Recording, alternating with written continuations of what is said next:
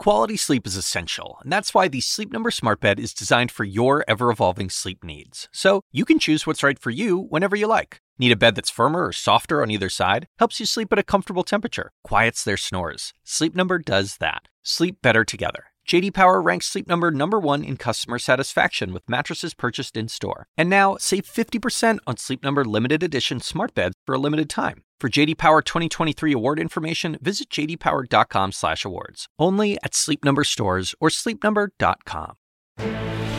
This is CNN Breaking News.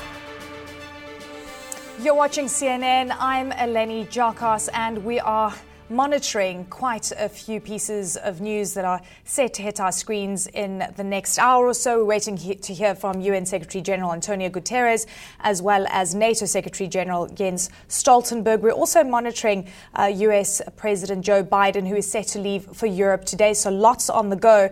But let's begin with the latest on Russia's war on Ukraine. Ukrainian forces fighting to take back territory.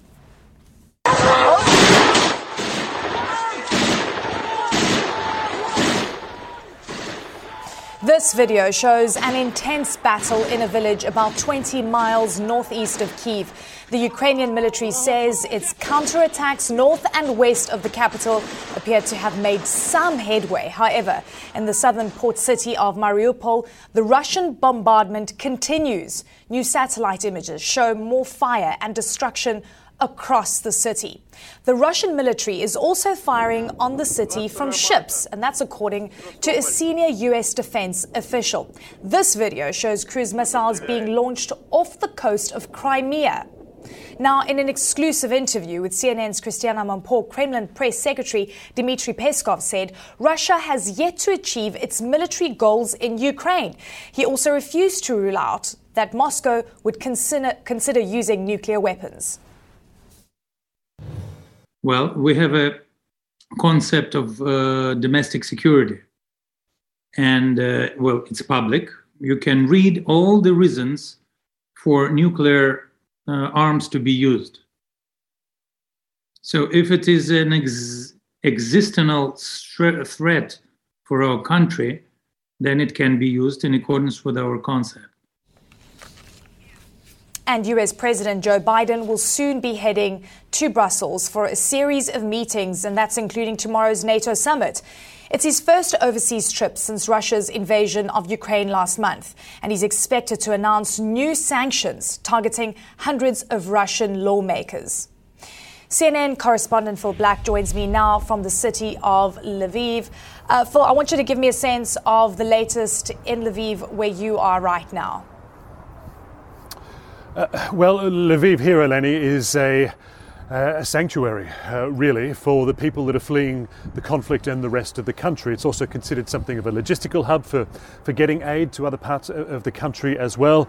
It is unbelievably peaceful, certainly compared to those other hotspots that you've already touched on and been discussing, and indeed where our coverage is rightly focused. The general dynamic of the war today does indicate a shift of sorts, as you've touched on there, in the sense that, yes, there is clear evidence that the Ukrainian forces are not just defending now, but counterattacking in key locations to the west and north of Kiev, but also, we're told, in the east, near Izium, and in the south, around Kherson and Mykolaiv as well.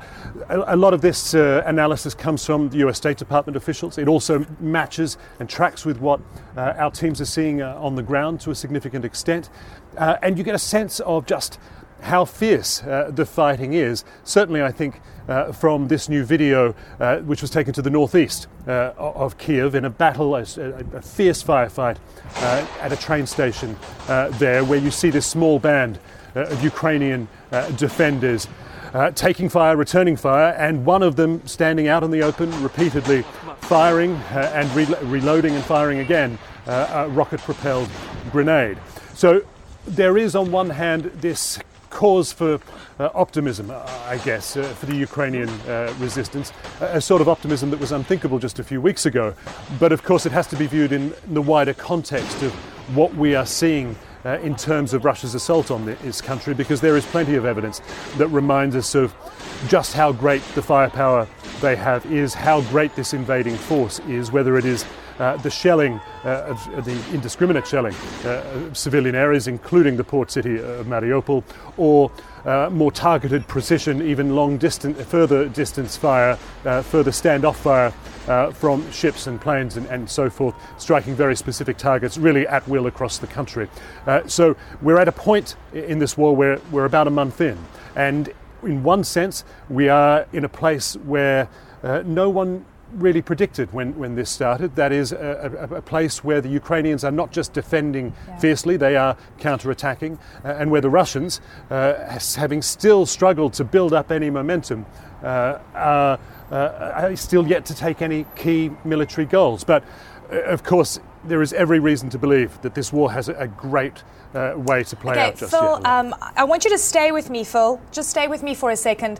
I would like to bring you...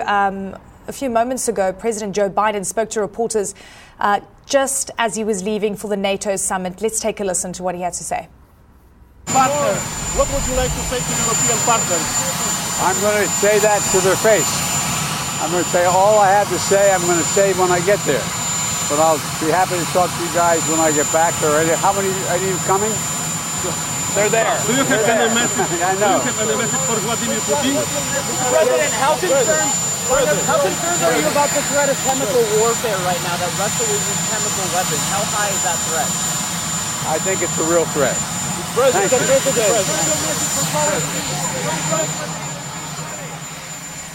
All right, President Joe Biden there leaving for his European tour. Phil, we just heard him there saying chemical weapons and chemical warfare.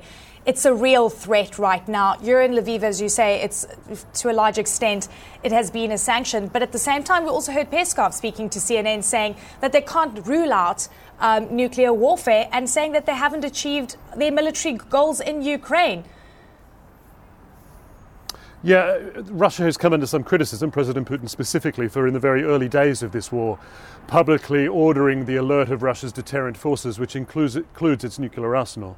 He was asked, the president's spokesperson, Dmitry Peskov, was asked by CNN's Christian Amanpour whether Russia would rule out the use of nuclear weapons, and his response to that was, well, we have a doctrine for this, it's a document, it's there to be read, and what it says is that when Russia feels an existential threat, that is when the use of nuclear weapons is justified. Now, We'll come back to you at a later stage. We are taking now live the NATO Secretary General Jens Stoltenberg. He's speaking at this moment. Let's listen in.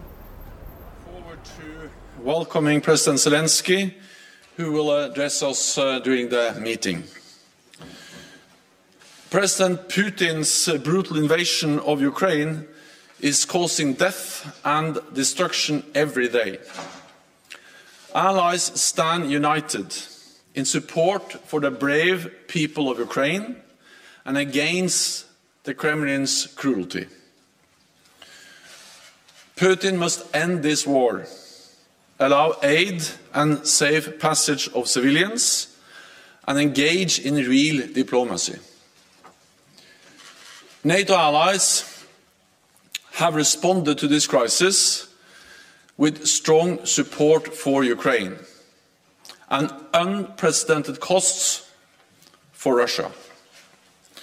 NATO has acted with speed and unity to protect and defend all allies.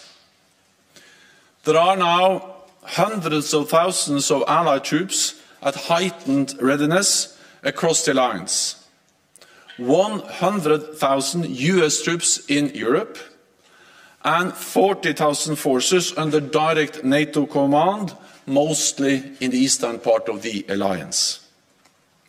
All backed by major air and naval power, including with 5 carrier strike groups in the high north and in the Mediterranean. At the summit tomorrow, we will make further decisions. I expect leaders will agree to strengthen NATO's posture in all domains. with major increases to our forces in the eastern part of the alliance, on land, in the air, and at sea. The first step is the deployment of 4 new NATO battle groups in Bulgaria, Hungary, Romania, and Slovakia. Along with our existing forces in the Baltic countries and Poland, this means that we will have 8 multinational NATO battle groups all along the eastern flank, from the Baltic to the Black Sea. We face a new reality for our security, so we must reset our deterrence and defence for the longer term. Tomorrow, NATO leaders will reaffirm our support to Ukraine. Ukraine has the right to self-defense under the UN Charter. And we are helping Ukrainians to uphold this fundamental right. Since 2014, allies have trained Ukraine's armed forces and significantly strengthened their capabilities. They are putting that training into practice now on the front lines with great bravery. In the last months, allies have stepped up military support, providing anti-tank and air defense systems, drones, fuel and ammunition, as well as financial aid and hosting millions of refugees. Tomorrow, I expect allies will agree to provide additional support, including cybersecurity assistance, as well as equipment to help Ukraine protect against chemical, biological, and radiological and nuclear threats.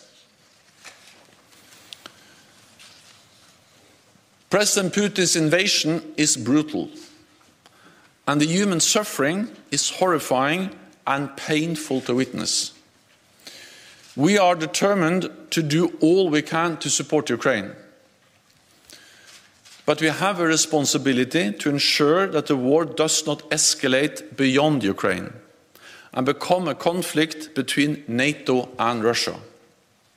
This would cause even more death and even more destruction.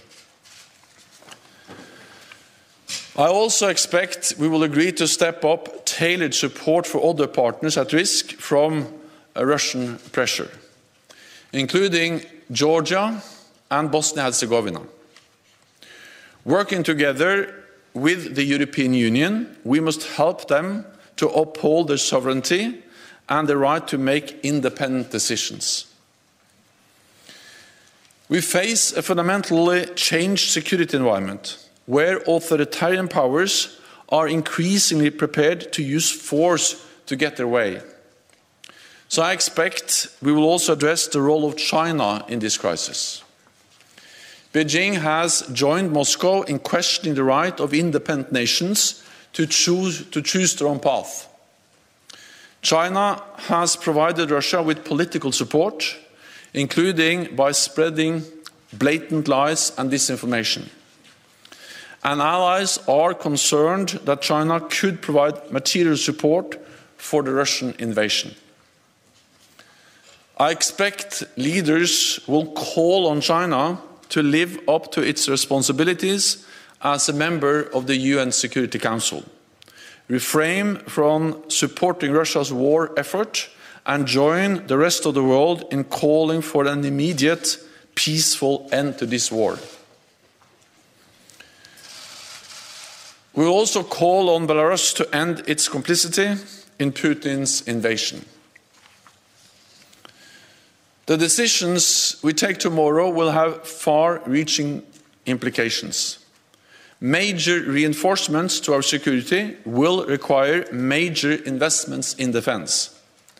So I expect allies will agree to redouble their efforts to invest more. There is a new sense of urgency because we cannot take peace for granted. From the start of this crisis, Europe and North America have stood together, united in NATO, and we remain united, opposing Russia's aggression, supporting Ukraine, and protecting all allies. And with that, I'm ready to take your questions. Okay, we'll start with CNN, lady over there. Thank you. Natasha Bertram with CNN.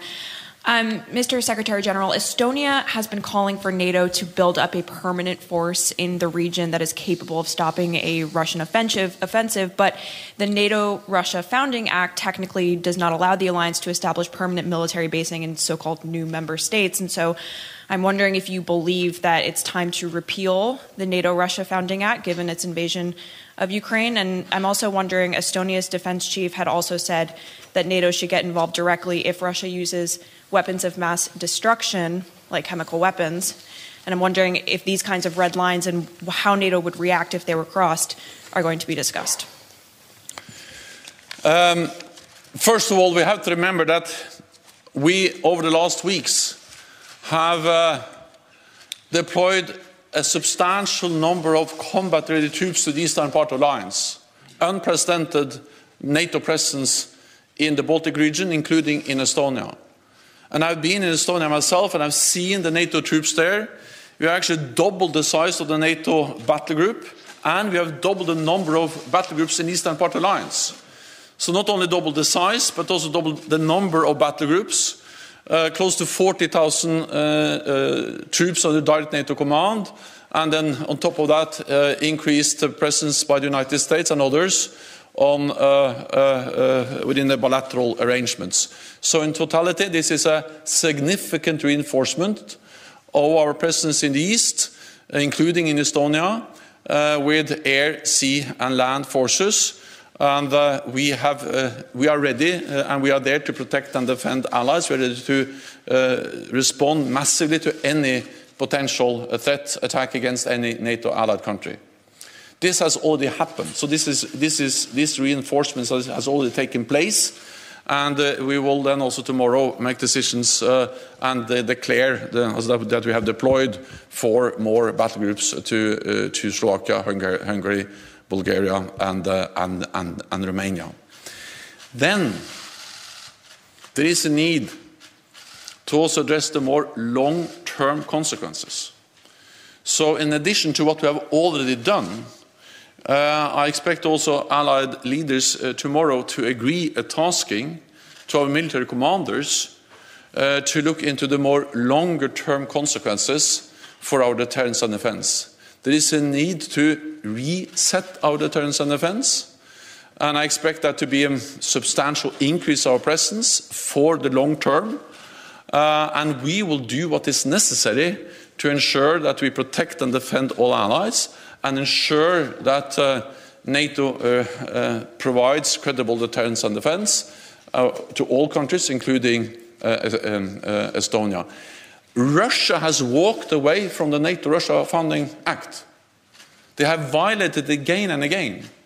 They violated it clearly back in 2014 when they illegally annexed Crimea and started to destabilize eastern Ukraine.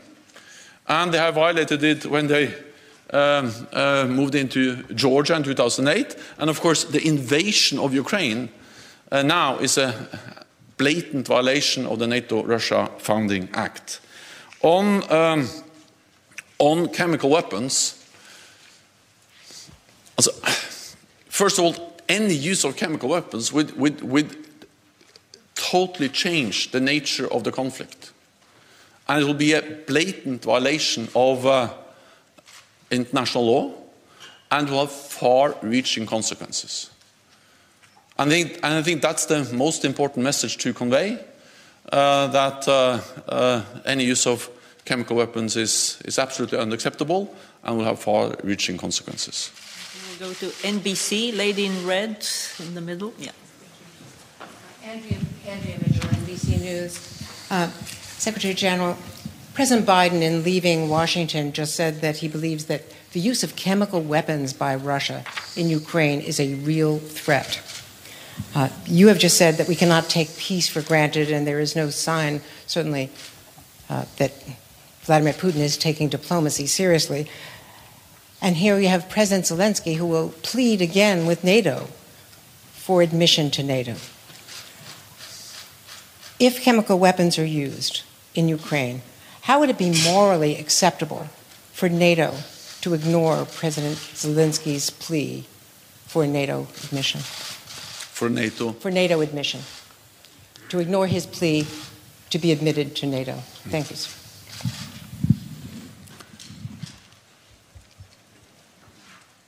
What we see in Ukraine now is really painful. It's horrific, and we see the brutal consequences of a full-fledged invasion of a peaceful, independent, sovereign nation. And that's also the reason why NATO allies have stepped up support, including with advanced air defense systems, anti-tank systems, different types of weapons, ammunition, and we are providing unprecedented support to Ukraine. And this is actually also comes on top of what we have done for many years, because NATO allies have trained tens of thousands of Ukrainian troops since 2014. And they are now on the front line fighting the invading forces. And it is first and foremost the courage of the Ukrainian forces and the Ukrainian people and the Ukrainian leadership that has enabled them to resist and to fight back against the Russian invasion. But at the same time, the support they have received for many years has proven extremely important and critical. And I expect that when Allied leaders meet tomorrow, they will address how to further strengthen our support to Ukraine. NATO membership is not on the agenda, but support to Ukraine is absolutely on top of our agenda and will be one of the main issues to be addressed tomorrow. Okay, Sky. All right, that's Jens Stoltenberg. He is the NATO Secretary General addressing the media there and just giving a little bit of insight into what is going to be discussed at the extraordinary meeting by NATO members. Of course, President Joe Biden currently on his way to Europe right now. Some of what he said the decisions that will be taken tomorrow are going to have far-reaching implications. He talked about China and Russia, of course, the support there that China has been giving Russia, as well as Belarus, saying that those two countries need to step back. He also said that they're shoring up battle groups on the eastern flank, specifically talking about hundreds and thousands of troops that now have been positioned in those areas. We've got Jim Bitterman for us. He is standing by to give us a little bit of insight. It was truly interesting to hear the NATO Secretary General peppering us with a bit of information about what will come during tomorrow. But I have to say, when you're talking about unprecedented decisions that are going to be taken, but are still walking eggshells around whether they're going to allow Ukraine to join NATO, the big question on what they will do if there are weapons of mass destruction involved or chemical weapons being used, he's basically saying that deterrence and defense needs to be reset. What did you make of some of that messaging? Well, I think he's trying to keep it ambiguous until he gets leaders together tomorrow, because I think there's going to be some differences between the NATO members. We've already seen that very publicly. Poland would like to take a more aggressive stance, Hungary a less. And so you're going to see some discussion around the table at the NATO summit tomorrow, exactly which direction NATO should go. And there's all sorts of things that they might be considering, including what you're suggesting, making the Ukraine part of NATO, but also bringing in more weapons and that sort of thing. So there's a number of issues that are going to be in front of him. That's one of the reasons why it's such a significant summit and why it is, in fact, a summit, because you have to get the leaders of all the various countries in NATO together to have them decide on any of this. Lady? Yeah, Jim, I want to talk about something that's hit our news wires. Anatoly Chubais, a Russian government insider for decades, showing loyalty to Vladimir Putin to a large extent for a long time. We're hearing that he's leaving Russia. He has no plans to return. What is going on there? This is perhaps a sign that Putin is losing some of his insiders and people close to him. Well, it could be. It's certainly with Chubais, he's one of the insiders of the insiders. He's kind of the oligarch of the oligarchs. He was the person who was in charge first under Yeltsin and then later under Putin of privatizing all the state-run industries after the Soviet Union fell apart. And as such, he created many of these oligarchs by doling out the industries to some of Vladimir Putin's friends when Vladimir Putin became the leader. So he is one of the real insiders. The one thing we know is that TASS has confirmed he stepped down from his position, which is a sort of an international position where he has relations with environmental groups around the world. He stepped down from that position, but Reuters is reporting additionally that he has left the country. If that's the case, it is a significant sign of one of the insiders abandoning ship. Lainey? All right, Jim Biderman, thank you very much for that analysis. Great to have you on. Now, as the conflict drags on, there are warnings about the massive long-term damage to Ukraine and its economy. The UN recently said the destruction of Ukraine's infrastructure has cost more than $100 billion and counting, saying that 90% of the country could simply freefall into poverty. Yuri Vitrenko is the CEO of Naftogaz, Ukraine's largest national oil and gas company, and served as the Ukrainian energy minister. He joins us now live from Ukraine. So really good to have you on the show. Before we get into the details of the infrastructure issue that we're facing right now in Ukraine, how are you doing? How's your family doing? And importantly, your team that is still very much working to ensure that gas supplies don't stop to the most needy people across the country? Of course, it's not easy for Ukrainians to live through these horrors of the war. Our employees, they have to work because we have to keep Ukrainians warm. I'm now in Kyiv, that's our capital. Air raids are constant, but we have to live under these conditions.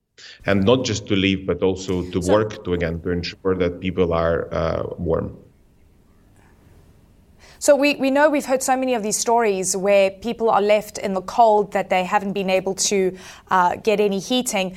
Could you talk to me about the gas pipelines and the critical infrastructure that supports civilians, and whether you think that Russia has been deliberately targeting those gas pipelines? Because there are other gas pipelines that feed into Europe. Could you give me a sense of what's going on there?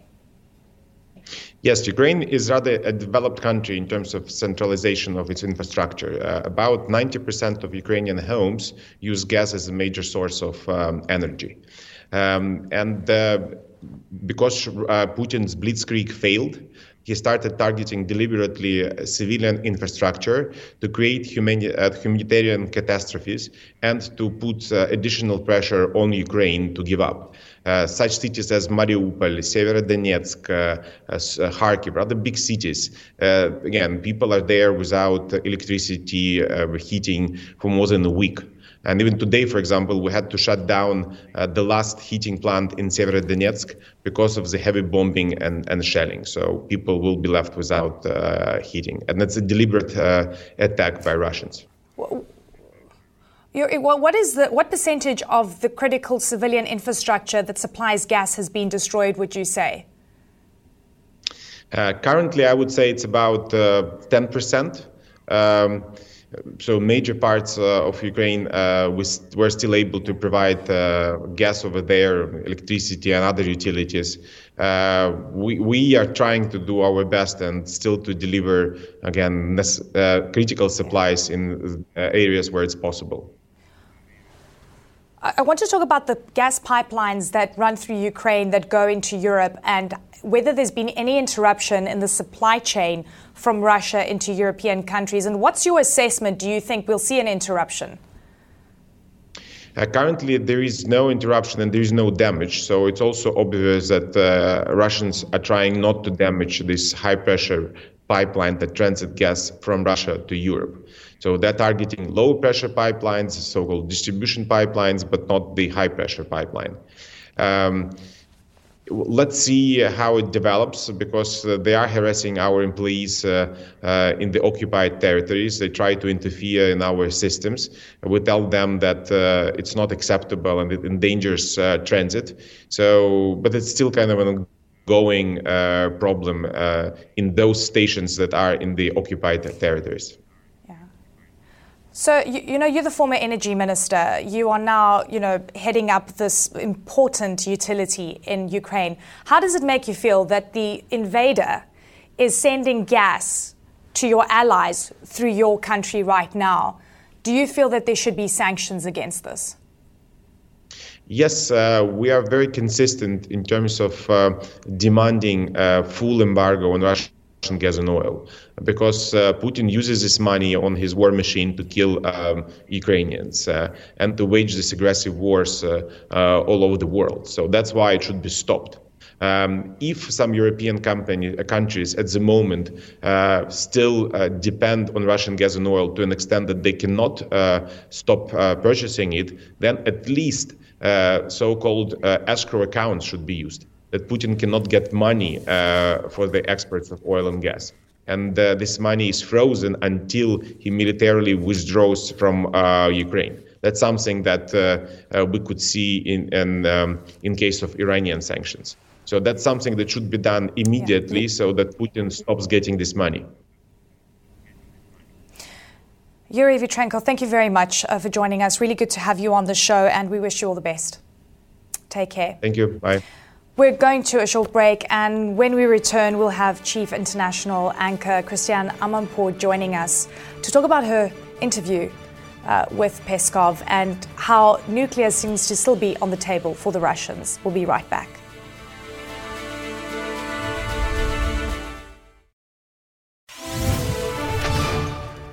Nearly 4 weeks into Russia's invasion of Ukraine, Kremlin Press Secretary Dmitry Peskov told Christiane Amanpour President Putin has not achieved his main objectives yet.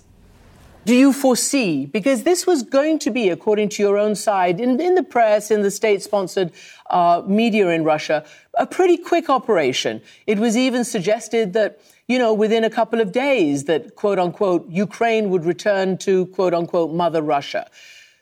What has gone wrong, and what do you see for the next phase of this? Well, of course, no one would think from the very beginning about a couple of days. It's a serious operation with serious purposes. And I think if we try to remember those purposes, those main goals of the operation, it's to get rid of the military potential of Ukraine. And actually, this is why our military are targeting only military goals and military objects on the territory of Ukraine, not civil ones. Russian military are not hitting civil aims, civil targets. Number two is to ensure that Ukraine changes from entire Russian center to a neutral country. And in this sense, let's remember that after the collapse of the Soviet Union, actually the neutral status was fixed in a declaration of independence of the country. Number three, to get rid of the nationalist battalions and nationalist regiments who are now opposing Russian troops, who are now trying to cover themselves under the shield of civilians, thus paving a way for civil casualties. Dmitry, and also, I beg your pardon, if you let me, and also to ensure that Ukraine acknowledges the fact that Crimea is also an untakeable part of Russia, and that People's Republics of Lugansk and Donetsk are already independent states. That Ukraine actually has lost them after the coup that happened in 2014.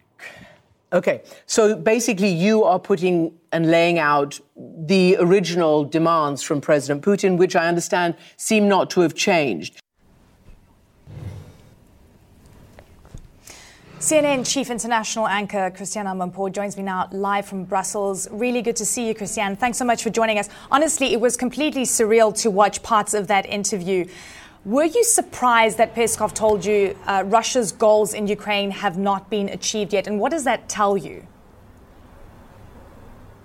Well, I was somewhat surprised by that, but I was also alarmed because what it tells you is that they plan to stay in this for the long haul. At least that's what he was indicating. And not just stay in it for the long haul, but to achieve the maximalist goals that they set out from the beginning. So that is something that I think the world has to reckon with as they try to figure out where this end game, if there is an end game, if there's any possibility of a negotiated end to this, where it might lie. At the moment, there seems to be absolutely no daylight on that.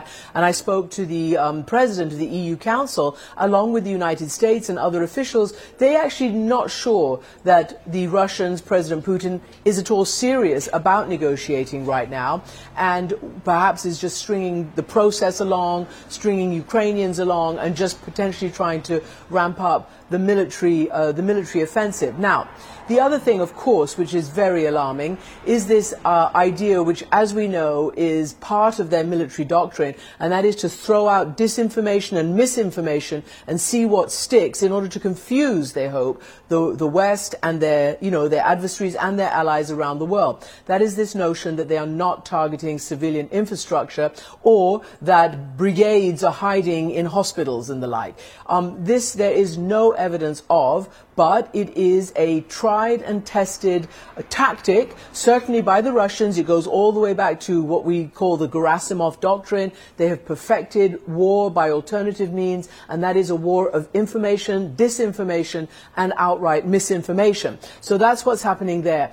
But the West is very concerned that this stalling of the ground offensive will lead to even more of these brutal attacks on the civilians, whether it's from the air, as we see more and more of, whether it's long-range artillery, whether it's from boats or ships off the coast of Mariupol, as we've been seeing. And these are very, very, very difficult days for those towns, because the objective is to terrorize the population, to get them to leave, to surrender, but most importantly, to get the government and its troops to surrender, the Ukrainians, and they refuse point blank to do that.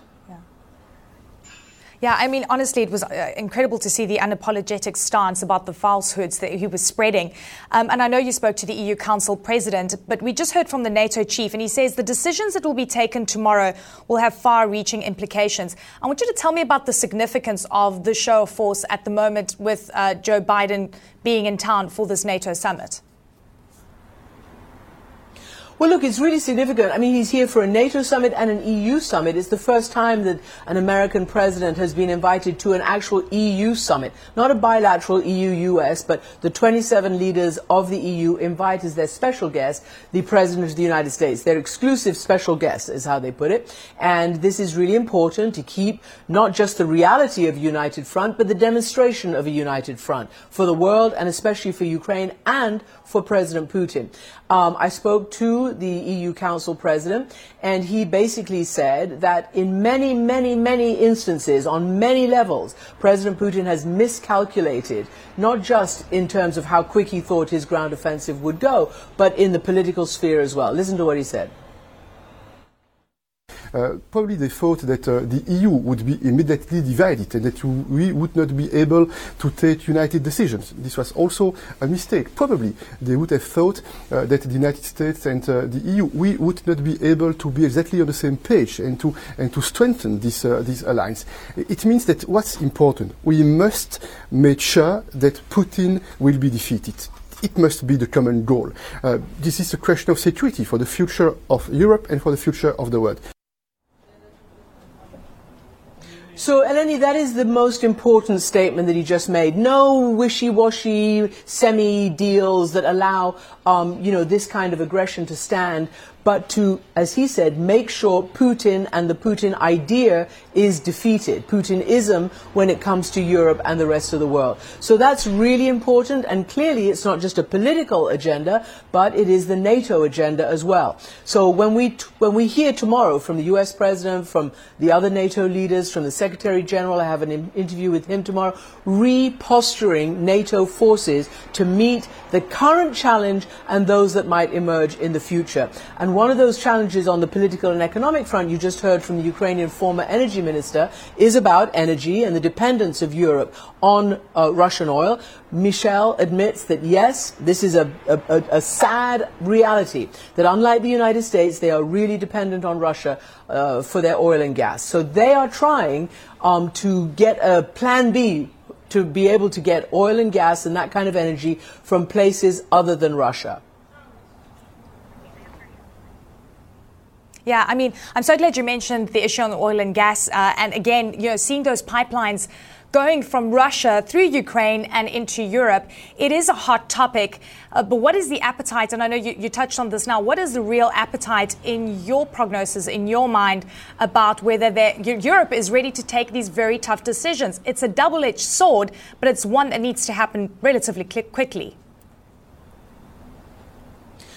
Well, as they say, sort of almost like threading the needle, they say we have to do this, but we also have to be careful about our own economies and our own citizens. That's what they're saying in the United States as well. These are really tough decisions that have to be taken. I mean, on the one hand, if you want to look at a silver lining, it is an absolute kick in the correct place for the spurring of trying to get renewables up. All the promises that all our leaders have been making through COP1 through 26 to get renewables as a real alternative. This could be the turning point for that. But it doesn't happen overnight. And so they've got to figure out how to replenish and how to be able to get other kinds of energy, sadly still fossil fuel, that can make them, less dependent on Russia.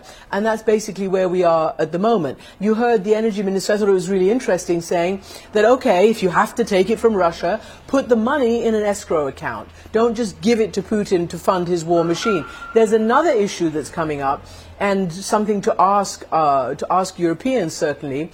Apparently, quite a lot of the money does go to Russia, but not in Russia itself, outside Russia, to various accounts and headquarters that their gas and oil industries may have, for instance, in Switzerland. Anyway, that needs a little bit more investigation and to be asked more deeply. But there are ways of trying to not allow Putin to benefit from this while also not, starving Europe of their necessary gas and energy needs. Absolutely. Christiane, you couldn't have said it better. It is a double-edged sword and it's a tough decision. But, whenever there are sanctions in place, countries always try and find a way around them. Thank you so much for being on the show. It was really good to speak with you. All right, and more to come from CNN after the break. Stay with us.